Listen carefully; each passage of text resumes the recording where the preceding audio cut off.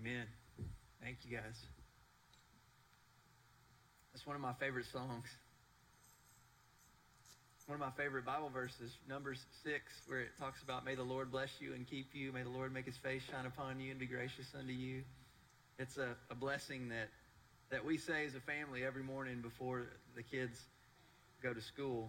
And as you can imagine, with two small children, trying to get them out the door in the morning and to school, it's not always it doesn't always go as according to plan, right? It's not always that beautiful and worshipful. So I enjoyed that so much. And I actually want to talk a little bit about that today.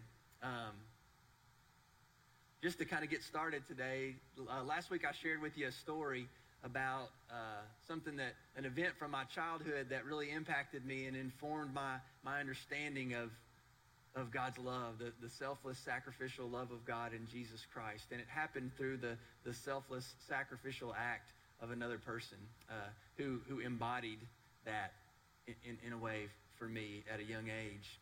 And so we talked a little bit last week about how the love of Christ is transformational. The love of Christ not only saves us, but it changes us, right? The good news of God's grace is that how we live our lives doesn't change God's love for us, but God's love for us definitely changes how we live our lives, right? Or at least it should, right? Because once we realize the depth of God's love for us in Jesus, the love of Christ compels us to share that love with others, with our words and with our actions. Once we've accepted the invitation to be loved by Christ, once we see ourselves as beloved in Christ, then we can answer the call of Christ to be love to those around us through the power of the Holy Spirit. And the way that we do that is to love others the way that Christ loved us, in a way that's selfless and sacrificial and servant-oriented. We don't do it to earn God's favor or to draw attention to ourselves. We do it as a response to God's grace. But it does draw attention, not to us, but to the transformation that's possible, the transformation that takes place in folks like you and me when we choose to respond and be drawn to Jesus. So we've talked a lot this year about how our relationship with God impacts and involves our relationships with others, right? And on the other end of that, right, how our relationships with others impacts and involves our relationship with God. And I want to dig into that a little bit more today because I think it's important for us to acknowledge something. I think it's important for us to acknowledge that our life of faith doesn't happen in a vacuum, right? It's not one compartmentalized part of our lives. There's our spiritual life, and then there's our real life, right? No, that's not how it is. It's just our life. It's all of our lives. And so as Christians, as followers of Christ, as the church, we're trying to faithfully navigate a pretty complex web of relationships on a daily basis. Amen? And so that's one of the reasons that I'm so thankful that Jesus, in his teachings in the New Testament, in the Gospels, in one particular place, Jesus forever links these spheres of our life. If we were ever tempted to say, well, there's my relationship with God, and then there's my relationship with other people, and those are two totally separate things. If we were ever tempted to see it that way, Jesus answers this question for us.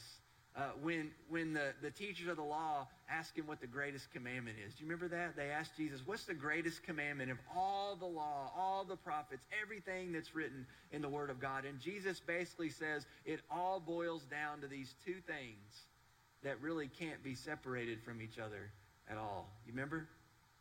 Love the Lord your God with all your heart, all your soul, all your mind. And he says, and the second is just like it. Love your neighbor as yourself. And I think the cross is such a beautiful picture of that vertical relationship with God and the horizontal relationship with others, how it's connected in Christ by the cross. So I want us to kind of wrestle with this question today, and it's this. What does that look like for us to love God and love our neighbor as ourselves? What does that look like for us on a daily basis? Thankfully, the Bible addresses that. It tells us how to do it. It gives us examples and encouragement throughout the New Testament on how to live this out. Not perfectly, but faithfully. And God's word to God's people gives us God's wisdom on how to love God and others while we're navigating these complex relational issues that we deal with on a daily basis. There's so much wisdom in the Bible about what it looks like to live in relationships with others in a way that honors our relationship with God. We're going to look at a couple of passages today that give us some insight into that. But if I had to sum it up, if I had to sum up the Bible's response to all this, it would simply be this phrase: be love. If we can be love, if we can learn how to love more, then we're on our way to living more this life that Christ has called us to. And so I decided we would just take a few weeks and flesh this out a little bit about what this looks like in our lives and in our life together, in light of what we talked about last week as we learned about the selfless, sacrificial, servant-oriented love of God that's in Jesus Christ. And so here's how I want to phrase the question today. Here's what I want us to consider. What does it look like for us to be love in the various places and with the various people that we find ourselves?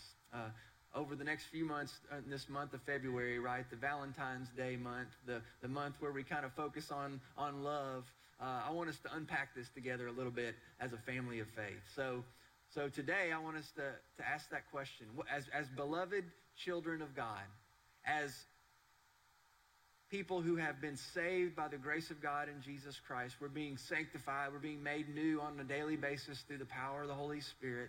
What does it look like for us to be love at home? To be love to our family, our kids, our spouse, our parents, our extended family, our neighbors. What does it look like to be love to the people closest to you? Not just physically or geographically, but emotionally and relationally, right? If you think about it, those are the folks that usually see us at our worst. But they're also the folks that we have the greatest potential to impact in order to bring out the best in not only us, but them. So I want us to wrestle with that a little bit today. And I want to acknowledge something right from the very beginning. If I'm really honest, and you know I try to be, it's one thing for me to stand up here on Sunday morning and talk about what it looks like to be love in worship. But it's a lot harder to live that out in the real world, in the real life, and especially at home. So I've had to ask myself this week as I've prepared for this sermon, what does it look like? What does it really look like for me to be love? What does it look like? What does be love really look like when I get home at the end of a busy day and all I want to do is sit down and rest or go to bed? But Abby and the kids haven't seen me all day, and they need to know that I value them more than I value my work. How about you? What does it look like when we're getting the kids ready in the morning and I've told them 1,000 times to put their shoes on and get in the car, because if we don't get in the car on time, we can't say the prayers before you go to church, and I can't say the blessing, and you can't be blessed before you go to church. Last week, I snapped at them while we were trying to do the prayer, and I had to ask forgiveness because I was like, you guys just pay attention and listen. Lord, thank you so much for our kids and just bless them today. And I realized that didn't work out, so I had to apologize. Has that ever happened to you? I had to ask myself, what does it look like when Abby and I don't see eye to eye on something? And the feelings we're fighting aren't the ones that REO Speedwagon was talking about in that song that we danced to at our wedding. That's not really the kind of love that we like to talk about and celebrate like on Valentine's Day, right? It's not the kind of love that we sing songs or watch movies about. It's not the kind of love Hallmark makes cards about, but that's the kind of love I think that God's Word teaches us about, that we need to learn how to live into if we want to really live out our faith. And God's Word teaches us about this. And not only does God's Word teach us, but God's Word, the Word made flesh, Jesus, showed us that kind of life, that kind of love. I want us to look at a couple of passages this morning that I think are sometimes challenging to us in our relationships. The first one is found in the 5th chapter of Paul's letter to the Ephesians. And I don't know about you, but there's a little heading. My Bible has little headings. And in my Bible, this passage starts with this heading that says, Instructions for Christian Households. Have you read these passages before? Let me see if you'll notice. You'll probably notice some of these. The very first thing it says here, though, I think sets the tone for the whole passage. Verse 21 says, submit to one another out of reverence for Christ. And then what follows verse 21 are some passages of Scripture that probably rank as some of the most misquoted and most misused and abused words from the Word of God. I've got a professor that you've heard me say it. You probably heard John Weaver say it. He says, a text without a context is a pretext for a proof text. And what that means is a text, the verse, right? A proof text is basically when you take a verse out of context and use it for however you want to use it, right? And so a text without a context is a pretext for whatever you want it to mean. And I think that sometimes this text has been proof text. And so I want to look at the context a little bit this morning. I want to read this for you. You've probably heard this verse before. Ephesians 5:22 through 24. It says, wives, submit to your husbands as you do to the Lord. For the husband is the head of the wife, as Christ is the head of the church, his body, of which he is the Savior. And now, as the church submits to Christ, so also wives should submit to their husbands in everything. Now, before y'all start throwing, so I already see people looking at me funny. Just hang on, okay? Let's keep going here. Listen to verse 25. Husbands, love your wives as Christ loved the church and gave himself up for her. In the same way, husbands ought to love their wives as their own bodies. He who loves his wife loves himself. After all, no one ever hated their own body, but they feed and care for their body just as Christ does the church. For we are members of his body. Now, this passage of Scripture has been discussed. It's been preached on so many times, and we could dig into it today and kind of debate the finer points, and we could probably get as riled up as you're going to be this evening at the Super Bowl party. And then somebody might want to come pour Gatorade on me. I don't know. Have y'all seen that on that little Facebook thing where it says you should be as excited about church as you are the Super Bowl, and if your preacher makes a good point, you should go up and pour Gatorade on him? You seen that? Anyways, I thought that was funny. I saw that this week.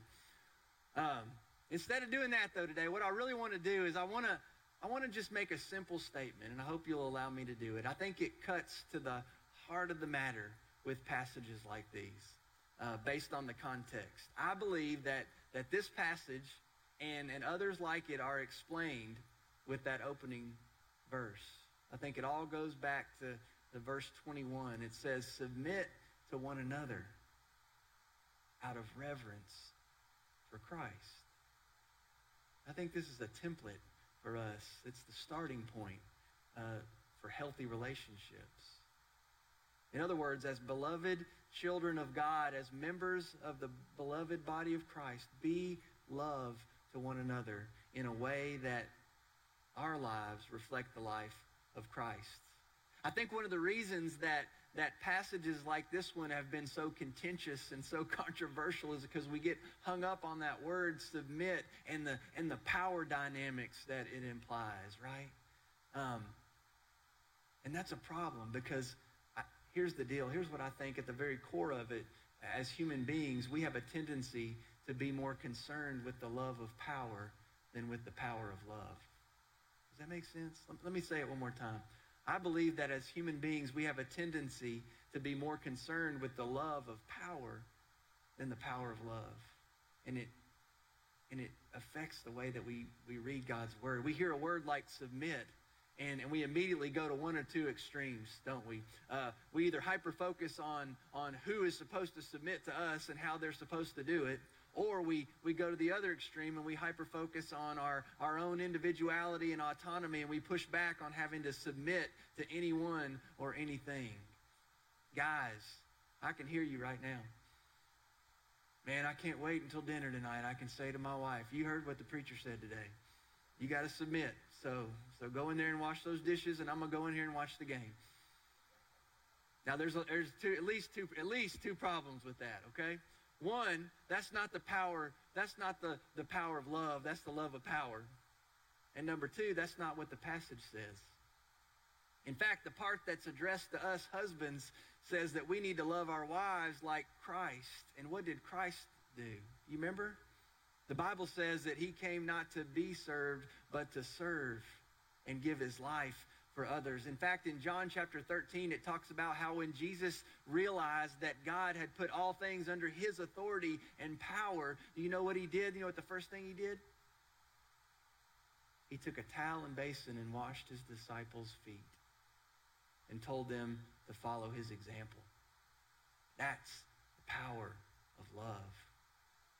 So maybe we're the ones that need to wash the dishes or wash the feet of our families. Now, wives, don't you get too comfortable and misuse that, or I'm going to call you out next week, okay? I think the point of this passage is intended to push us past these power dynamics that are normally at play in our lives and in our relationship and in our culture. In fact, the gospel was very countercultural. The good news of God's grace is that through his selfless sacrifice for us, Christ has overcome our love for power with the power of his love. Does that make sense? When we submit to his authority, when we surrender our will to his will, we experience life like we've never experienced it before. Life abundant and life eternal and life together in Christ, as that relationship with Christ transforms all of our other relationships. There's a powerful truth that God's word teaches us here and over again. And it's this: to submit to one another in reverence to Christ means to surrender our natural love of power so that we can share in the supernatural power of love that's ours in Christ through the power of the Holy Spirit with others. It's about sharing in it together. Does that make sense? Are y'all with me? You're not mad at me, are you? Okay, all right. Just checking. I tried to equally call everybody out in that passage, so... there are a couple more examples, though, that I think illustrate this just real quickly. That conversation continues on in chapter 6. Paul says, "Children, obey your parents in the Lord, for this is right. Honor your father and mother, which is the first commandment with a promise, so that it may go well with you and that you may enjoy long life on earth." Parents, as much as we'd like to quote that passage next time we want to flex our authority over our children, listen to what the next verse says. It says, "Parents, don't exasperate your children. Instead, bring them up in the training and instruction of the Lord." Now, how that convicts me, what that says to me is that instead of always pointing out what they're doing wrong, that I need to point them towards what's right. And I need to give them an example to follow. I know that my kids follow my example a lot more than they do my advice anyways. So we need to live this out. It's this idea of we all have a responsibility to one another, right? We belong to each other. And it's this idea of mutual respect and mutual care and blessing that moves us beyond the love of power to the power of love. Now, I also want to acknowledge this. I know that there are a lot of really complicated situations and relationships in life, right? That the Bible doesn't specifically give us steps 1, 2, 3, and 4. They're not addressed in this passage. Things like, what does this look like in a blended family? What about dealing with your adult children? What about when, in many ways, you become the parents to your parents? And I'm not going to pretend to have all the answers to all these complex, multi-layered situations, but I believe that this guiding principle is still there, even when the particulars aren't particularly clear. It always goes back to, as beloved children of God, as members of the beloved body of Christ, we are called to be love to one another. And if we're doing that, if we're seeking to do that, then I think we're on the right track. Real quickly, what about our neighbors? Let's think about that for just a minute. Maybe those who are closest in proximity to us, but might not be closest to our hearts. The question I kicked around this week that I wanted to throw out to you is, how do we love our neighbors as ourselves when our neighbors are not like ourselves? What I mean by that is, what about that neighbor that doesn't look like you, or think like you, or act like you, or take care of their house or their yard like you? Now, I bet by now you got somebody in mind, right? You got that neighbor in your head. If you don't, then you might be that neighbor, okay?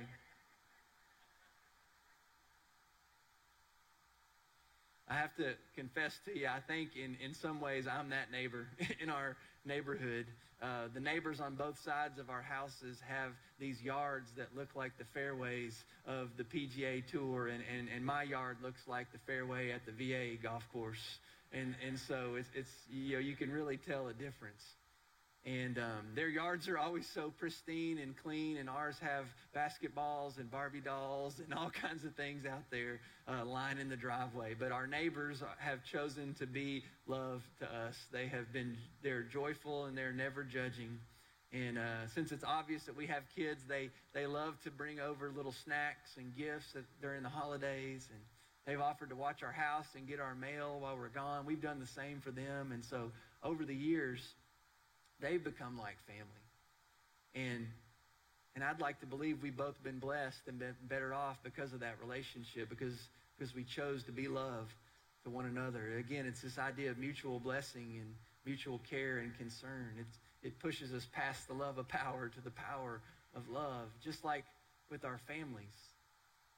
Sometimes the people that are closest to us in proximity have the most possibility of seeing us at our worst. But they're also the people that they have the most potential for being impacted by our lives, and for our lives being impacted by theirs. So once again, as beloved children of God, as members of Christ's beloved church, we are called to be love to those closest to us. To love the way Christ loves us, in a way that's selfless and sacrificial and servant-oriented, not to earn God's favor or not to draw attention to ourselves, but to draw attention to the transformation that takes place when people like you and me allow Christ to move in and through our lives. I want to read one more scripture for you. I think Paul drives this home in his letter to the Romans. He says this. He says, "Let no debt remain outstanding except the continuing debt to love one another. For whoever loves others has fulfilled the law. The commandments, you shall not commit adultery, you shall not murder, you shall not steal, you shall not covet. Whatever other command there may be, it's summed up in this one command: love your neighbor as yourself. Love does no harm to a neighbor. Therefore, love is the fulfillment of the law." So let me ask that question one more time and ask it in a more personal way for us to consider and think about and pray about on this Valentine's Day Eve. What does it look like for you to be love in the various places and with the various people that you find yourself? Not necessarily in the way that we sing songs and watch movies and things like that about, but in big and small ways. What does it look like for us to be love in the way that God's word teaches us about? What would it look like for you this week to love God with all your heart and soul and mind and strength, and love your neighbor as yourself in a way that they're not two separate things, but they're two sides of the same calling, with the people closest to you on a daily basis? What would that look like? Could it be sacrificing some of your me time for some we time? What about choosing to listen before you talk? What about asking your spouse or your son or your daughter, your sister, your brother, your friend, your neighbor how their day was, and really listening to their response? What about asking your kids or your parents or your siblings what they need before telling them what they need?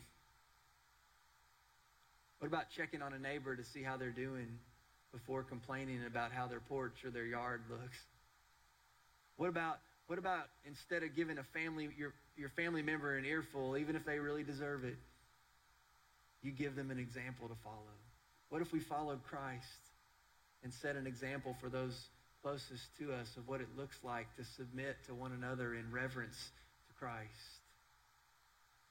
to surrender our natural love of power so that we can share the supernatural love, power of love that's ours in Jesus Christ through the Holy Spirit.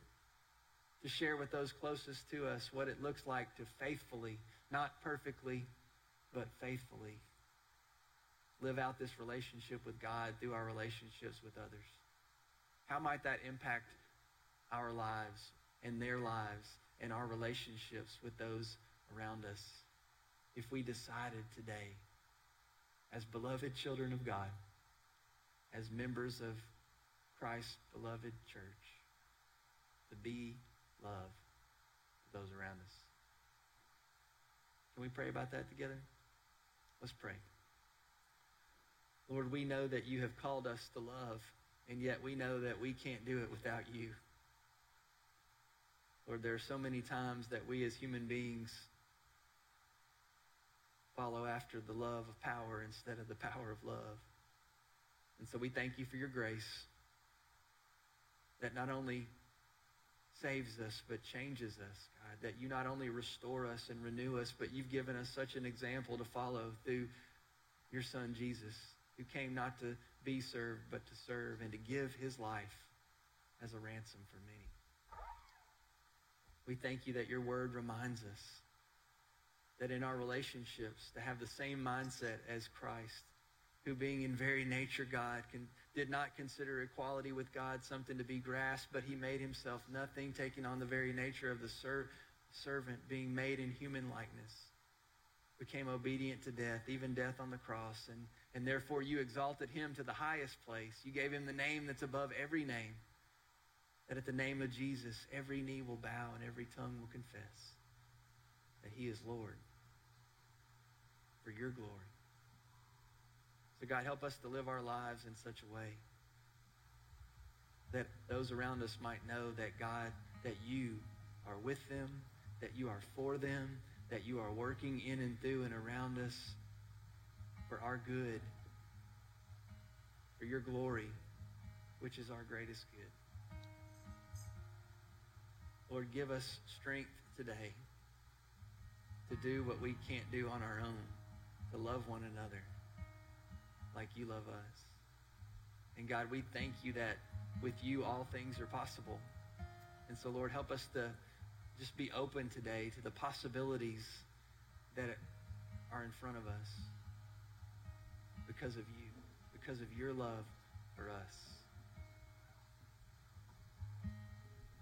Lord, help us to open our hearts to receive it today so that we might share it with others.